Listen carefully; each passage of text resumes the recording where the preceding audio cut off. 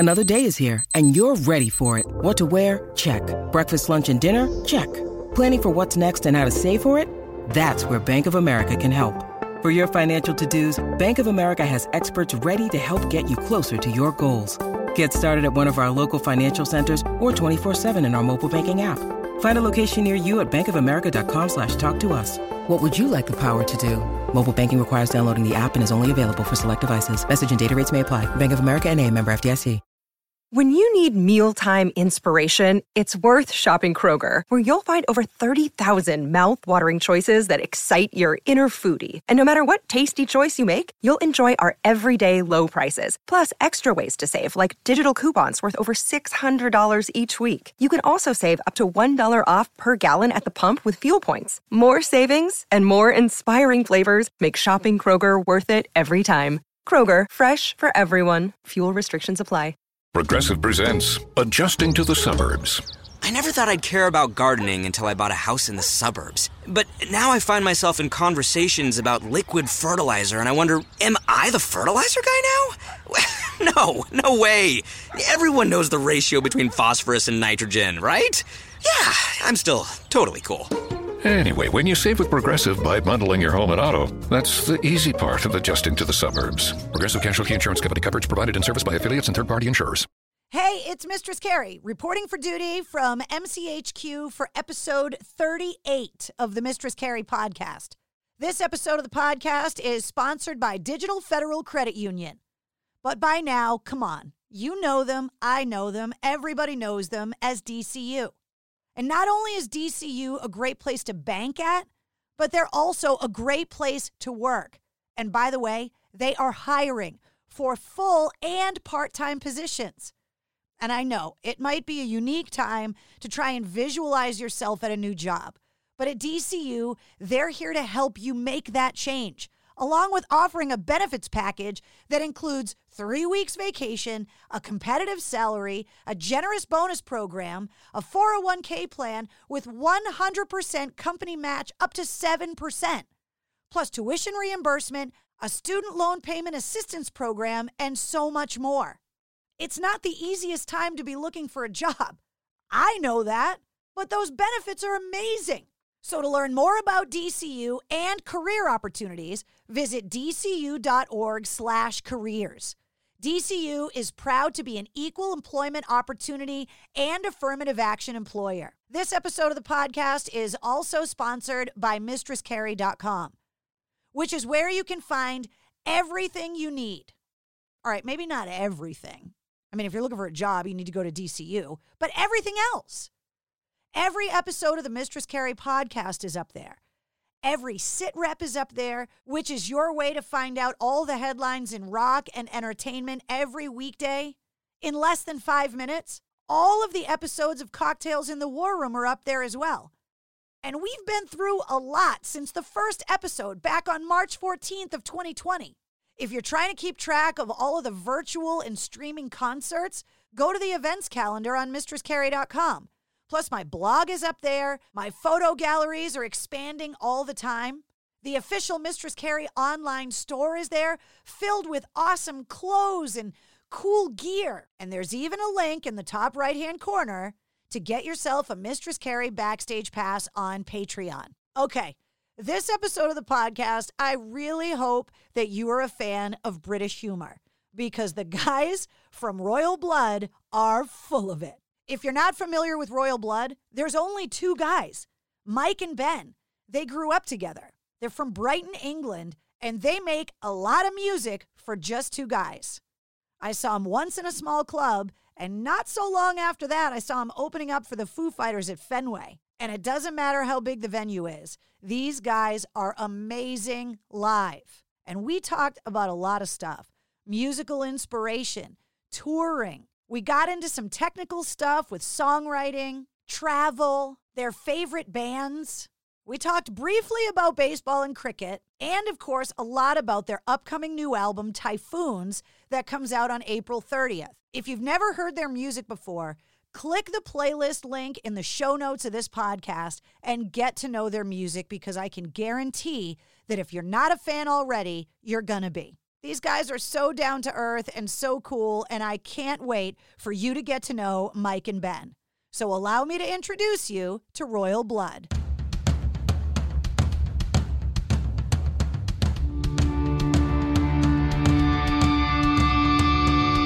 Hey, what's up? This is Sully from Godsmack. Strap on those boots, baby, because you are now in the trenches of the war room with the one and only Mistress Carrie right here on the Mistress Carrie podcast. What's up? This is Joe Rogan, and you're listening to Mistress Carrie. Her hair so lovely, pretty eyes. Hey, this is Brent from Shinedown, and you're listening to Mistress Carrie. Hey, Carrie, go put your bra on, girl. Hey, this is Steven Tyler, and you be listening to the baddest bitch in Boston, Mistress Carrie. What's up? This is Aaron from Stain, and you're listening to Mistress Carrie. Hi, everybody. This is Dave Grohl from Foo Fighters, and you're listening to the one, the only Mistress Carrie. Hey, this is David from the band Disturbed, and you're listening to the baddest bitch in Boston, Mistress Carrie. Hi, Bruce Dickinson here from Iron Maiden. Yes, indeed, Miss Whiplash herself, Mistress Carrie, is here to unchain your brain. Hi, this is Flea from the Red Hot Chili Peppers. You're listening to Mistress Carrie. This is Dennis Leary. You are listening to my favorite, Mistress Carrie. Hey, this is Corey from Stone Sour, and you're listening to, you have the privilege of listening to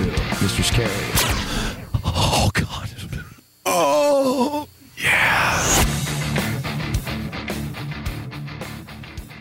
Hello, gentlemen. Hello. How are you? We're all right, thank you. How are you? Really well. It's nice to be able to see you while we talk.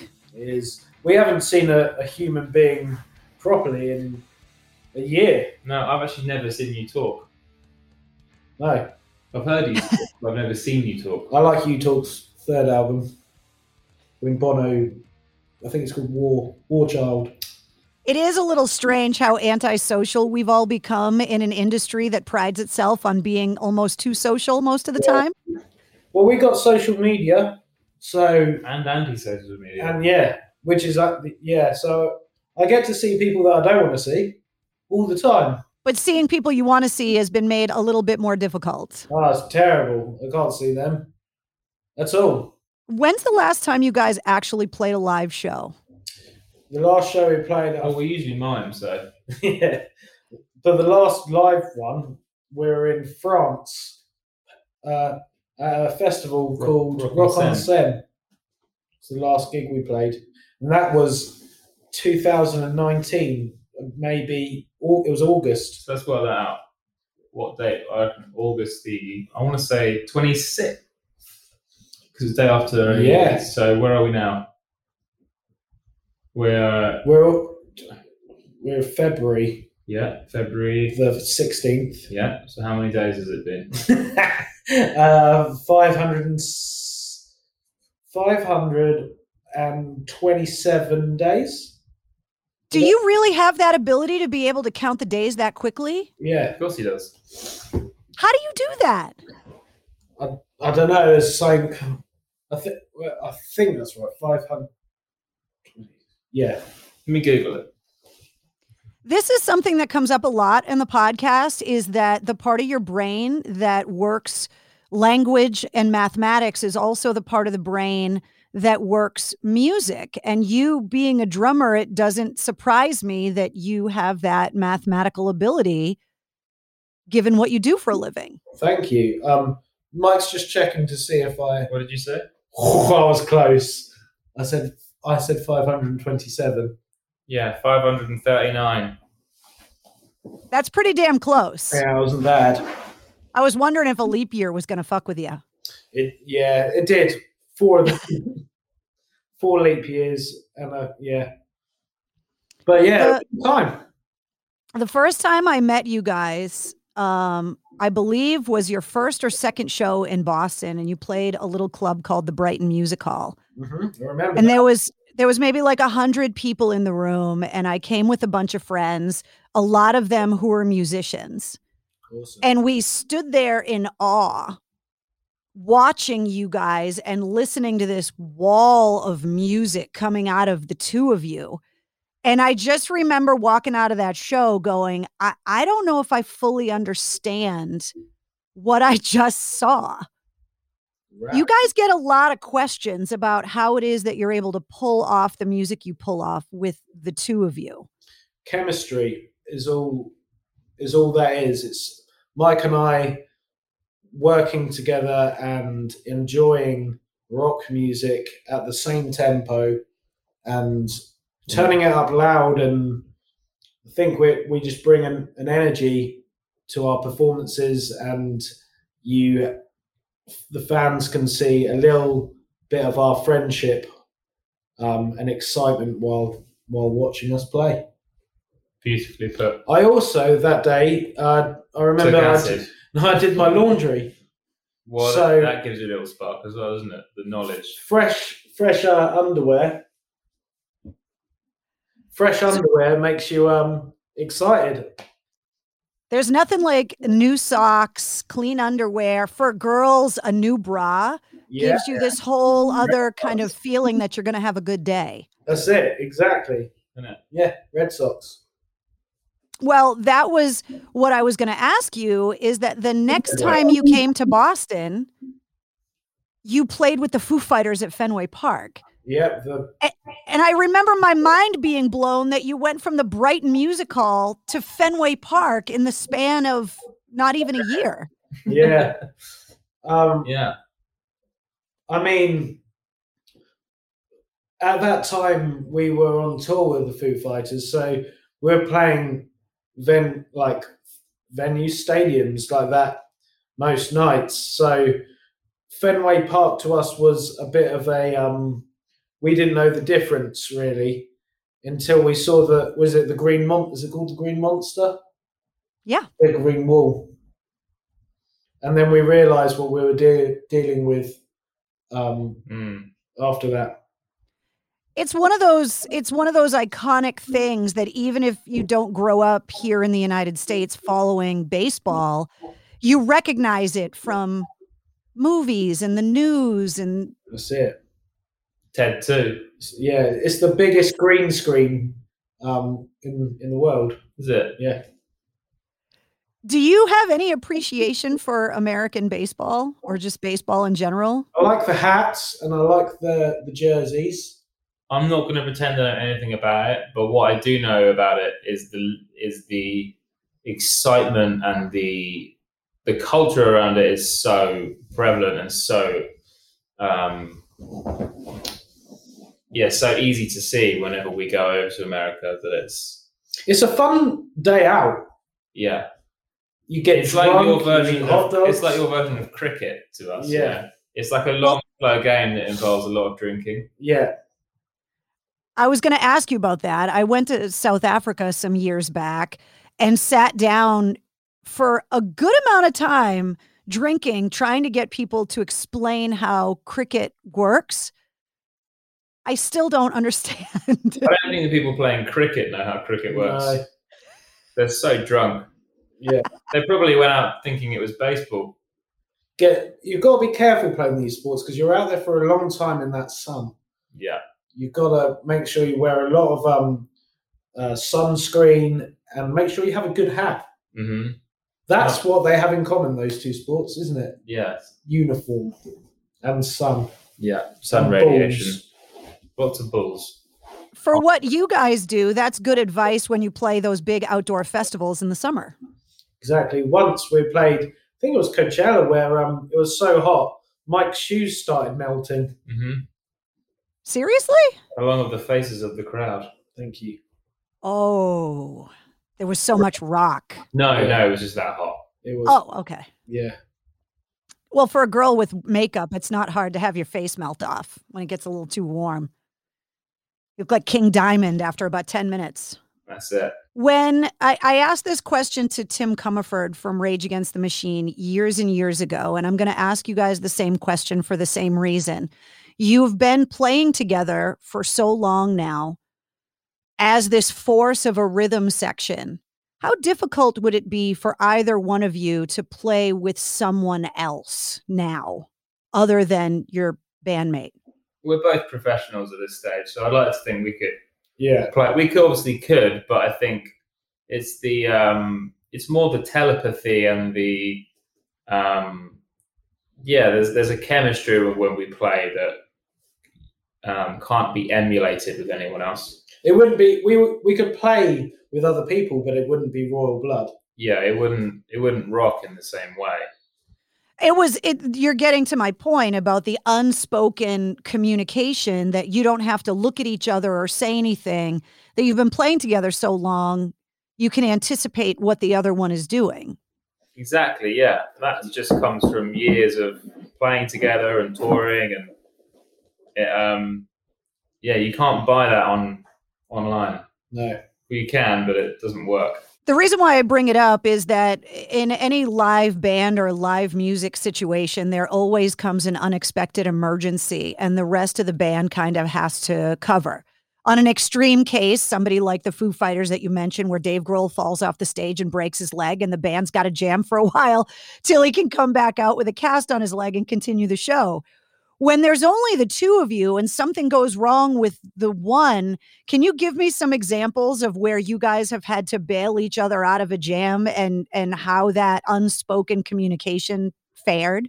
You see, I think you've given us the Dave Grohl thing, and I think he's one of the only people that can do it. I think if any other band member, if I broke my leg, I would not be able to play the drums.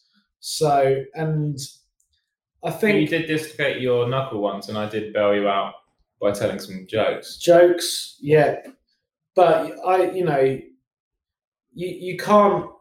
Basically, what's being said is you couldn't just finish a show without me, or else it would just be you. It depends what it is. If there was... if it Not was, something as extreme as a broken leg, but if you broke a snare head, or if his bass malfunction and the other one has to cover, it's harder when there's only one other person. Dave Grohl is, of course, the huge exception to what I'm talking about. You just wait until those things get fixed. I mean, there's been we're not paid to do that. There's many occasions where make your own fun. We're trying to fix shit. Yeah, exactly. No, I will try some jokes. I have jokes ready, let's put it that way. But if I'm in trouble, I'm going to have to tell him what the jokes are. Yeah. And I won't tell them. I'll just listen to Mike's jokes. Yeah. Yeah, we'll jokes. We're actually wasting even more time. Yeah. Your bass has been fixed for ages. Yeah, what are you doing? Snap out. I'm going to assume your jokes are really good. I have an affinity for British humor, so you're going to get a pass with me with whatever those jokes would be. Okay, good. I'm not going to tell you any because that's just... No, I don't want to ruin it just in case that you have an emergency the next time you're allowed to come to Boston and actually play a live show. Maybe we'll make sure we have an emergency next time we play when you're there. That's a good book name, Emergency Jokes. Well, I can promise you that when we're allowed to have concerts and tours coming back through, I'm not going to miss any. There you go. I think I took them for granted for a long time that I got to go to them so frequently, and now realizing what I've missed, I'm not going to miss. This whole band feels like an emergency joke. And everyone stopped laughing. I'm still laughing. It's good. In a good way, though. In a good way. They love us. We were talking about Coachella. One of the things I've never been able to do that's been on a bucket list for me, that I'm promising myself I'm going to do once the tours go back out. Tell me about the experience of those huge European festivals that we all see online and on TV, but I haven't had a chance to go to. What is it like to go up on a stage in front of a massive crowd like that? Yeah, they're awesome. They're so well put together, it's such an experience to go to. And you get to see all your favorite bands in like 2 days. I would say that like UK festivals we're pretty medieval. You're like in the mud, it's raining, you're cold. You're getting pretty ill. You are questioning your own safety. It's like a rite of passage. Going to a festival in the UK is like our spring break. That's what you go and do. Whereas when you get to other parts of Europe, it gets pretty bougie. You're getting more into the Coachella territory where suddenly it's like the grass is cleanly cut. You can go and use the restroom in some form of privacy. There's clean water. It starts to go up. Coachella is like, it's so bougie. It doesn't even feel like a festival. You can get a massage while kind of watching Father John Misty. Yeah. Eating organic food on a velvet couch. It's fucking awesome, but it's just not the same. It sounds like those British festivals are like Woodstock 94. Like with 9 Inch Nails and Green Day just throwing mud and grass around everywhere, soaking wet and freezing cold. That's it. Yeah. There's pain and suffering over here. It sounds like heaven, though, right now. Yeah, I would like to be there doing that. Where are you guys right now? We're in a little room in our manager's office. We had a meeting today. We've sorted everything out. Yeah, our bunk beds are over there.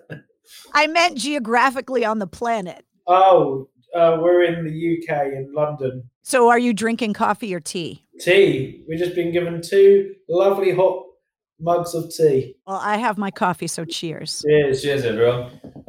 Mike's had too much coffee. He had to run around the room a couple of times. Yeah, just to sweat it out. When you are locked up and kind of not allowed to tour as you're used to, being a rock band, you're known for being road dogs and being out on the road.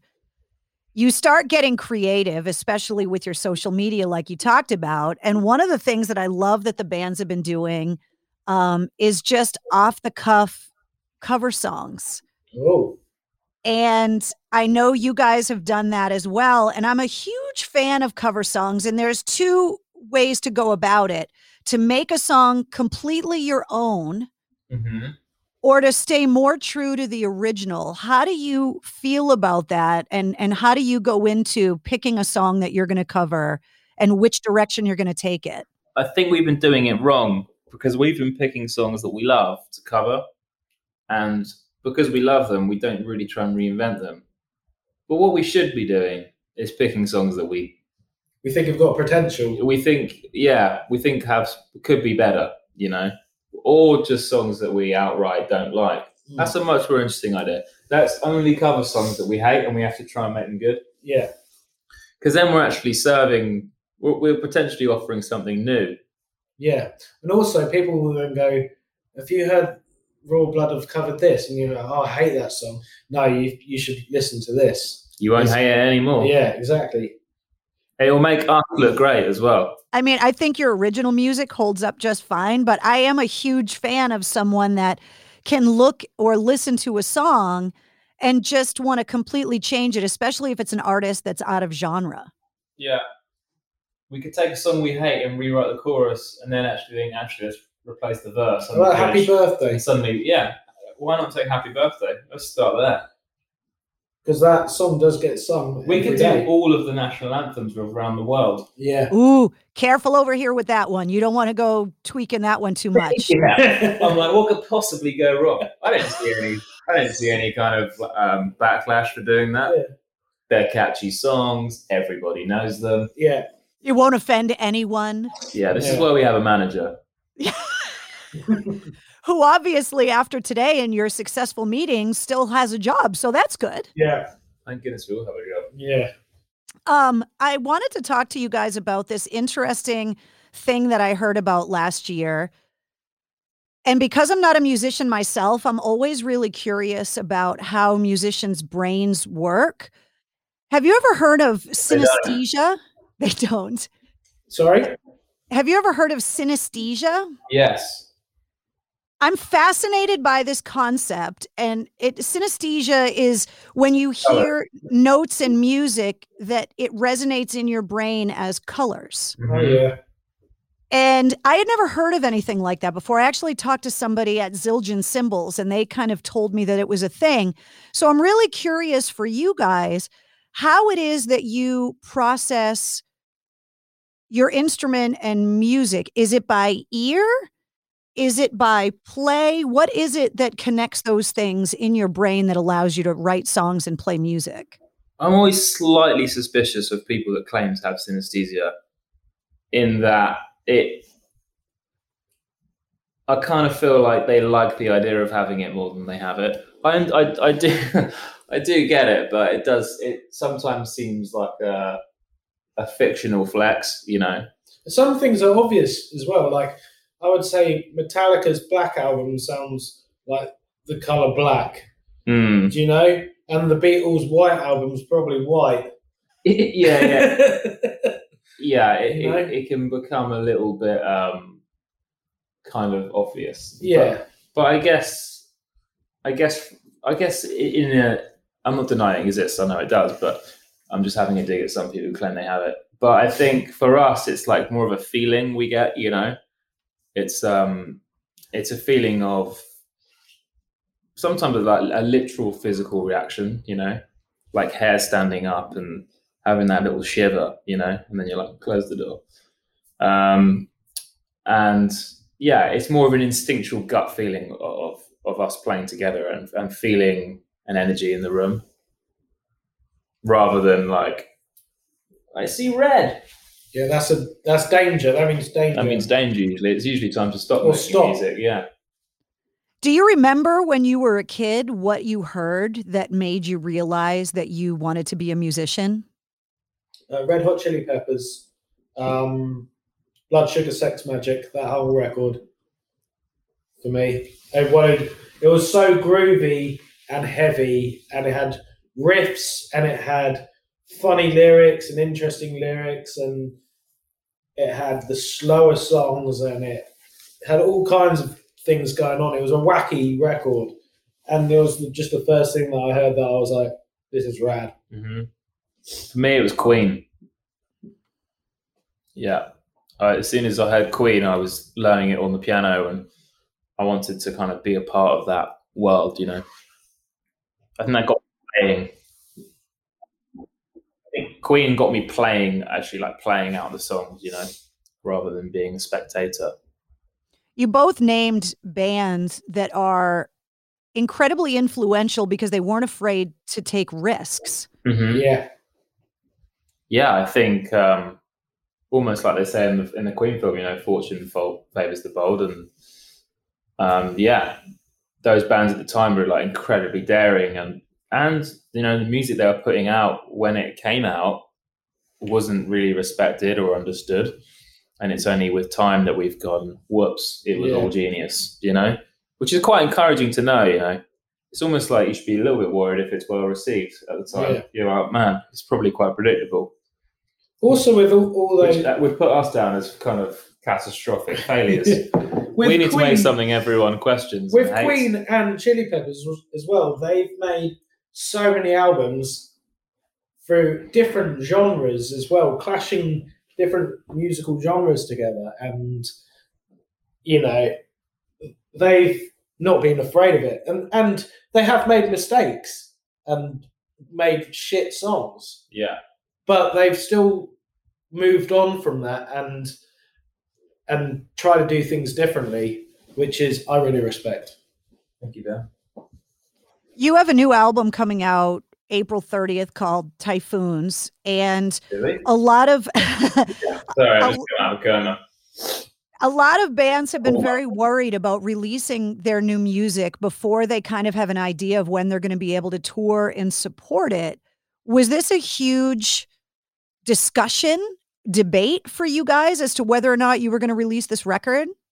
No, I think, you know, if you leave off music until not release anything until we gig again, you could be waiting a long time, and there is no time in the present that people need new music, I think, and we need to. It's that little bit of sugar in your life, isn't it?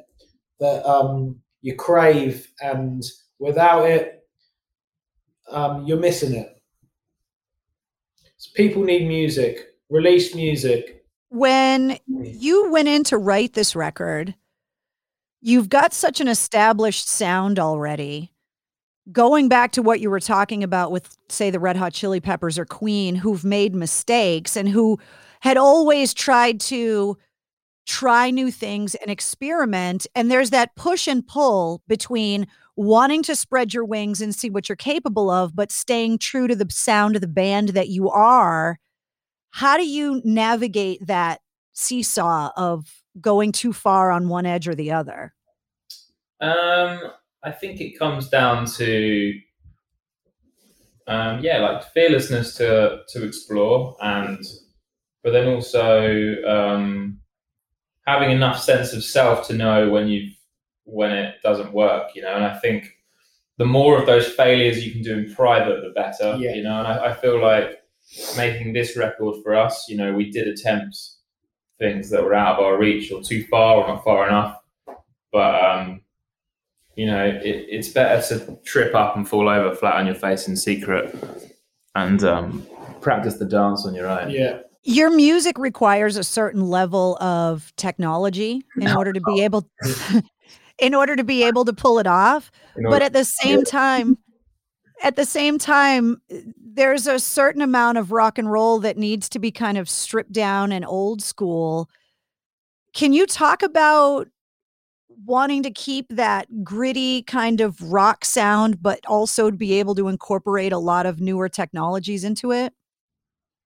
Yeah, I think by default we sit in that old school element because we're playing real instruments with our hands and we don't have a computer telling us when the chorus is, you know. And so I think that's how we grew up, listening to music and playing music and learning it. So that's kind of in our DNA. And then as for like technology, you know, it's a tool and it can be used tastefully or it can be used terribly. And it's something that we love to experiment with in the studio. But again, you know, we feel like there's a balance because it's when our the music we're making kind of, if the heartbeat of it becomes about technology, then it's not really for us, you know. Whereas if it becomes a cool glittery jacket that's electric, then sure, we'll put it on. It's like if you wanted your favorite artist to give you a piece of paper with the lyrics of their favorite song on it, you wouldn't want the artist to type it out on their computer and print it off. Mm-hmm. You'd want it handwritten. Yeah, there's a point where you're tired of opening the window manually and you're like, you know what? Yeah. Electric windows. But it also is something where you gotta be able to replicate it live in an authentic way. Absolutely. Yeah. But the way we record, I think, remains that way, you know. It's we're recording a real drum kit, you know, rather than having a computer play it. You can't run away from I play the drums. This is Benny plays the drums. I'm not very good on computers either. No, we did try to get a computer to play the drums, but we couldn't remember the login. One of the things I love about what's happening in music now, and you guys are doing it as well, is that no matter the technology, no matter how many power windows you put in the car, the trend now is to put that music out on vinyl. Yeah. Which I'm so happy has found this new life. Vinyl. It's great because vinyl is better than a CD because CDs are not very big and they're all plasticky. Vinyl, you've got the whole thing in your hand. You can read it. Elderly people can read it. Kids can read it. You pull out the sheet and there's a poster and there's artwork and there's colour and there's photos to look at. And there's this massive disc, which... I've got a massive disc. which you then get excited about putting on your player. And it gives you a whole new meaning to that record and that music that's just about to come from the speakers. Instead of going, I've got this new song, play it right now. Yeah. It's a bit tinny. Yeah. That's it. Come in. And that's why vinyl is brilliant. Do you have a favorite vinyl memory, like an album that you just spent hours and hours just sitting in front of a record player, just listening to over and over again? Or that you analyzed the artwork or the bifold or all the extra things you got inside? I don't think I had any vinyl until I was older. I was very much cassettes and CDs. But I think... I'm trying to think. I might have had like No, it was all CD. For me, it was this Elvis CD that was at the house that I would, I guess, I would treat it with the same respect as a vinyl because I knew what it contained. Yeah, I think mine was actually quite recently when we were on tour with Queens, and I was with John Theodore. I think you were there. Do you come into that music store with us? I don't remember 5 years of my life. Anyway, we went in to test out these speakers in this store. There was just a sofa there, and John Theodore just put on Zeppelin 4, and it was just incredible. Like, it was one of those like glass rooms where you just test the hi-fi, and we just sat there drinking whatever we had in our hands. I can't even remember. Listening to Zeppelin 4. Great album. It's one of those experiences where you can just kind of melt down into the couch. That's what we did. We melted in a different way to Coachella. Melted. Mm-hmm. It comes up a lot on the podcast when we talk about kind of the evolution of rock and roll, and you guys are in an interesting perspective and position about this, that the blues originates here in the United States and then travels overseas, and Americans get blues music back through the filter of these amazing British artists. And then that rock and roll turns into hip hop in a lot of ways. And then hip hop evolves and goes back around the world and it influences rock and roll.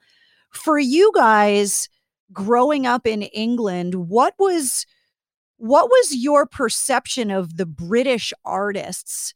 Because for America, it was this onslaught of creativity that showed up on the shores back in the day with the Beatles. But you mentioned Elvis, which kind of had to predate the Beatles and make its way across. So how was that whole perception for you growing up? I feel like both sides of the pond have always been staring at each other, and I would say for us, it was always like the music that was coming from America, I can't think of many English artists that we were like anywhere near as excited about.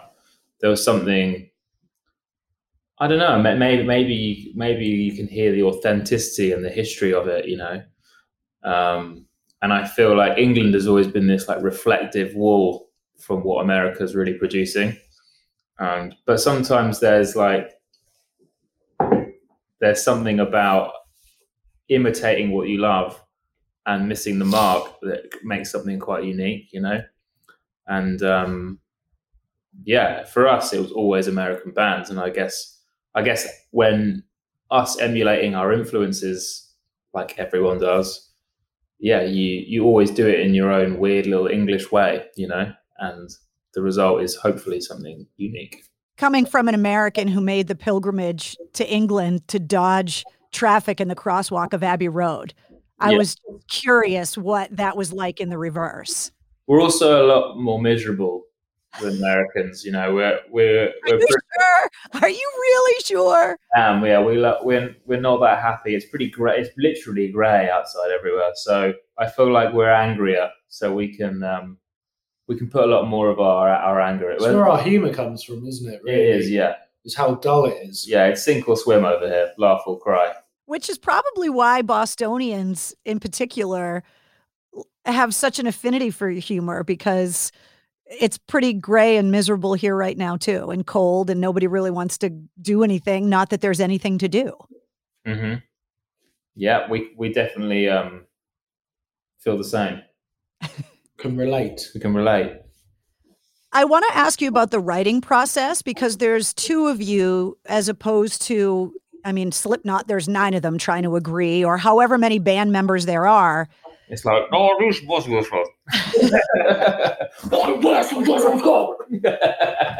But I'm fascinated as a non-musician, as someone that doesn't have musical talent, and I apologize to anyone listening to the podcast because I ask this question a lot of artists. As someone who doesn't have the ability to pour all of your heart and soul into your creativity as a band, and then you bring in someone from the outside as a producer to give you that outside opinion. Mm. How difficult of a process is that? And I ask you because you've worked with people that are also musicians like Josh Homme. Mm-hmm.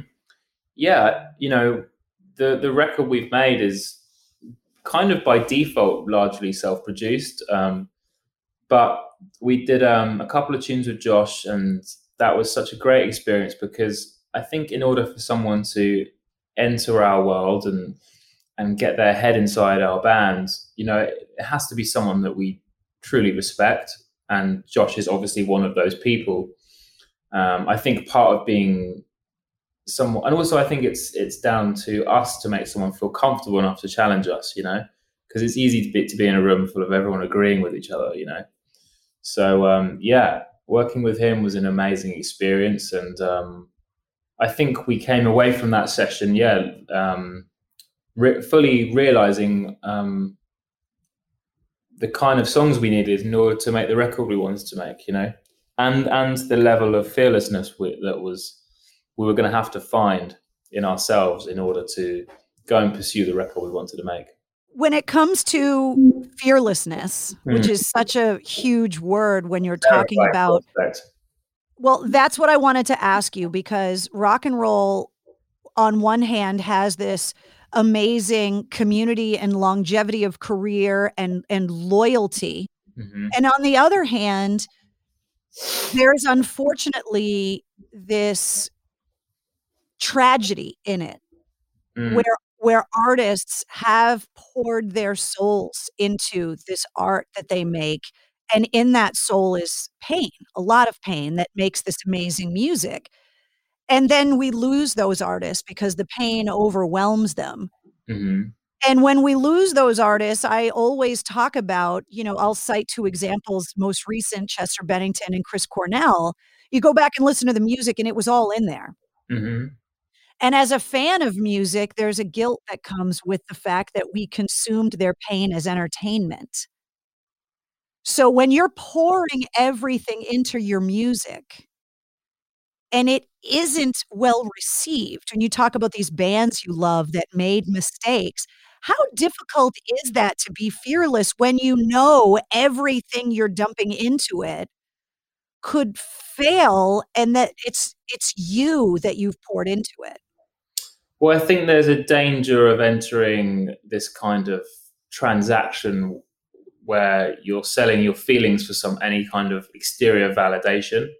And I think, the culture that we're in now, is largely dependent on others validating you for whatever you're doing with your life. And I think for us, we kind of cut that off pretty quickly. And I think that's why it's so important to make music for yourself. And the people that you've mentioned, I believe, they didn't do that to sell. They made that art for themselves. And I think that's an amazing thing about music is you can turn your pain into art, and I think, I think for us, it's not up to us how someone else feels about it, and I think, I think it was Kurt Cobain that said, it's better to be hated for who you are than loved for something you're not, and I think, I think that's why you should make art for yourself. And I'd rather make a record that we think is brilliant, that absolutely bombs,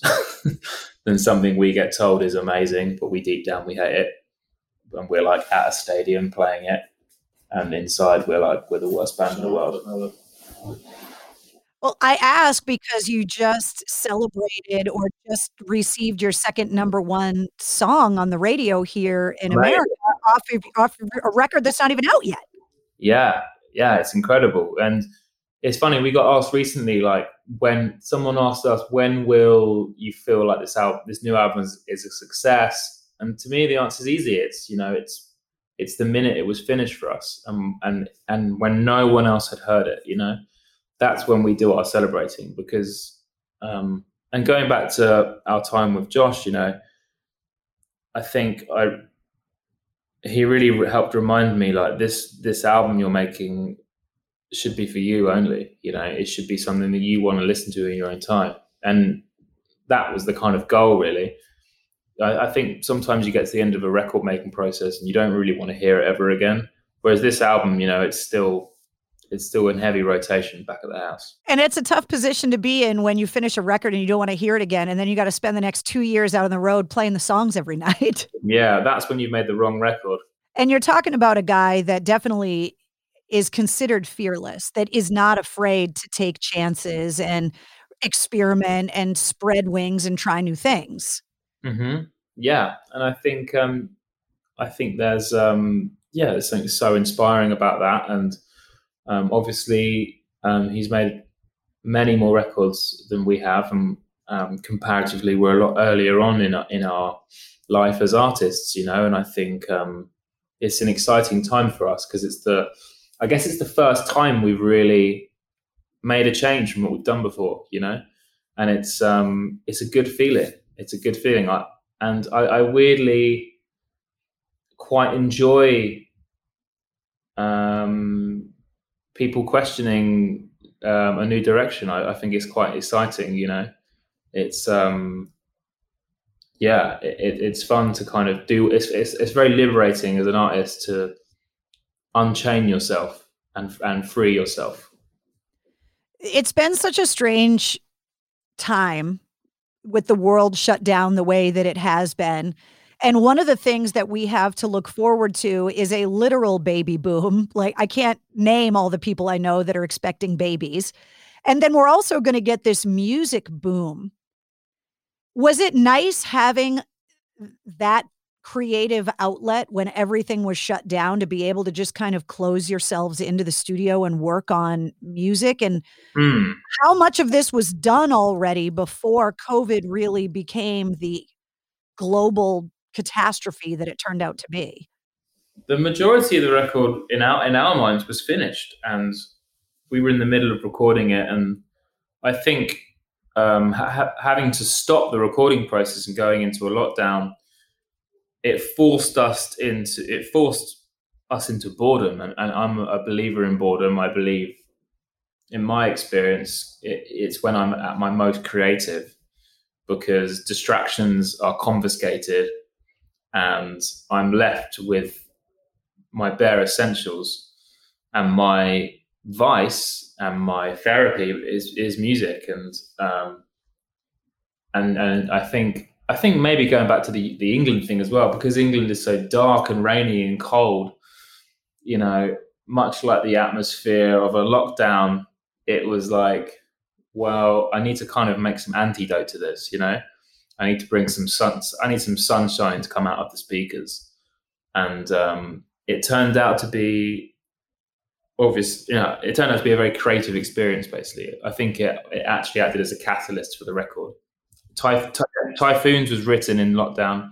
Our next single that is coming out soon was also written in lockdown. So yeah, some of the best material came out of that. Well, that's what I was going to ask. If you had already written and started recording a lot of this record before it happened, what songs were changed the most by that experience? Obviously, what you just said. Yeah. I think 3 songs. Yeah, Mad Visions, Limbo, Typhoons all came out of that lockdown period. That boredom that you talk about, did you do anything unexpected other than work on music? Did you develop a new skill or do something you never expected to have the time to do because you were just forced to sit still for that long? Did you learn how to cook? I actually love cooking anyway, so that's something I always do. But I began to go in the sea and swim in the ocean a lot more. And I still do that through the winter, so it gets kind of near freezing. So yeah, cold ocean swims. They say it's supposed to be really good for you, health-wise. Apparently, it hurts a lot, but yeah, I've heard. And before I let you go, when you go back and listen to the music you've created and you go back and listen to the music that inspired you, as a songwriter, can you give me an example of a song from any artist of any era, whenever, that you go, oh, I wish I had written that song? There's so many. I know. It's for a music lover. I know it's a hard question.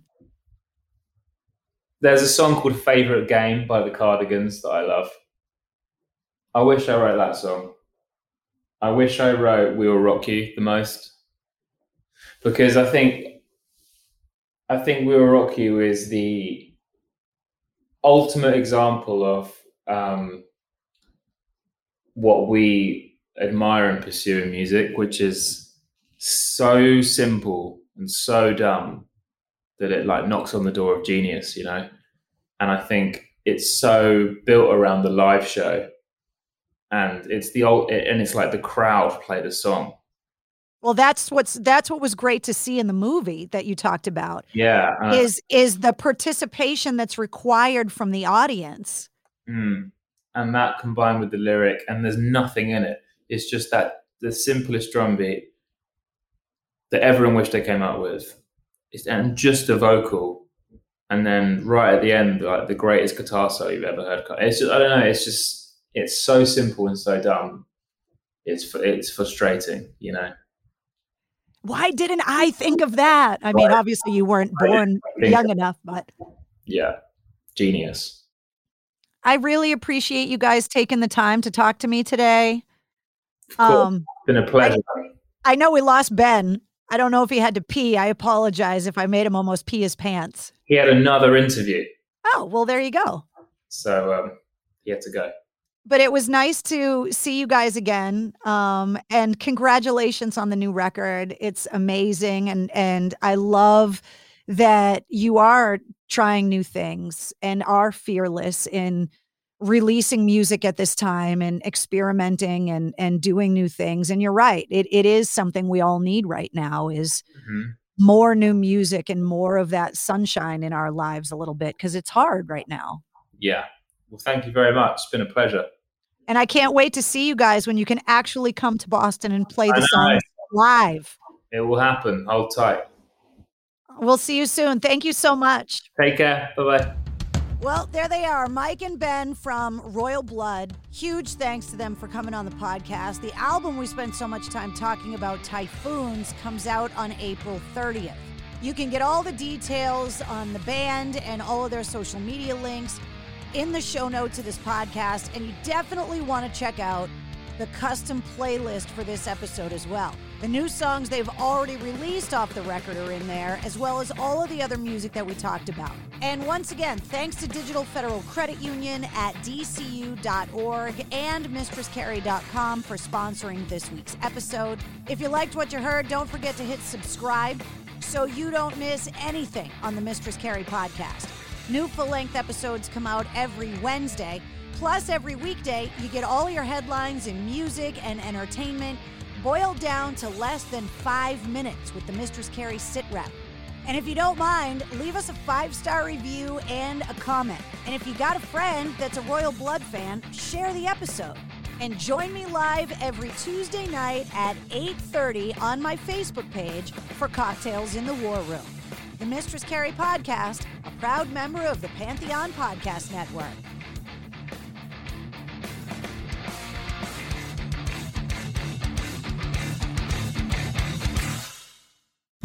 If you're looking to move out of your parents' place, you could really cut expenses by bundling your car and renter's insurance with Progressive, which is good because your little brother has gotten really territorial. You're blood related. You'd think it would be fine to share food in the fridge. I mean, who writes their name on every individually wrapped slice of cheese, Tyler? Still, you've got to admire the commitment.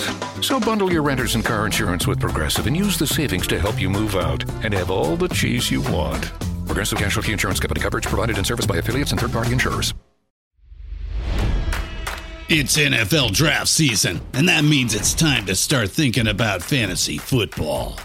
FantasyPoints.com features industry-leading experts and prognosticators using proprietary hand-charted data to help you score more fantasy points. FantasyPoints.com is the place to go for whatever kind of fantasy football you play. Whether you play fantasy football, daily fantasy sports, or do a little bit of everything, Fantasy Points has the meticulously researched content to guide you to victory. And why wait for the fall? Fantasy Points also covers the new spring football league, the UFL. Join the guru, John Hansen, Scott Barrett, Joe Dolan, and other massive names in the fantasy football universe with an exclusive offer. Use code Pantheon for 15% off any Fantasy Points package, including the all-in package, with access to every article, tool, and data nugget that Fantasy Points has to offer. That's fantasypoints.com and code Pantheon for 15% off at Fantasy Points. Fantasypoints.com, code Pantheon. Score more fantasy points.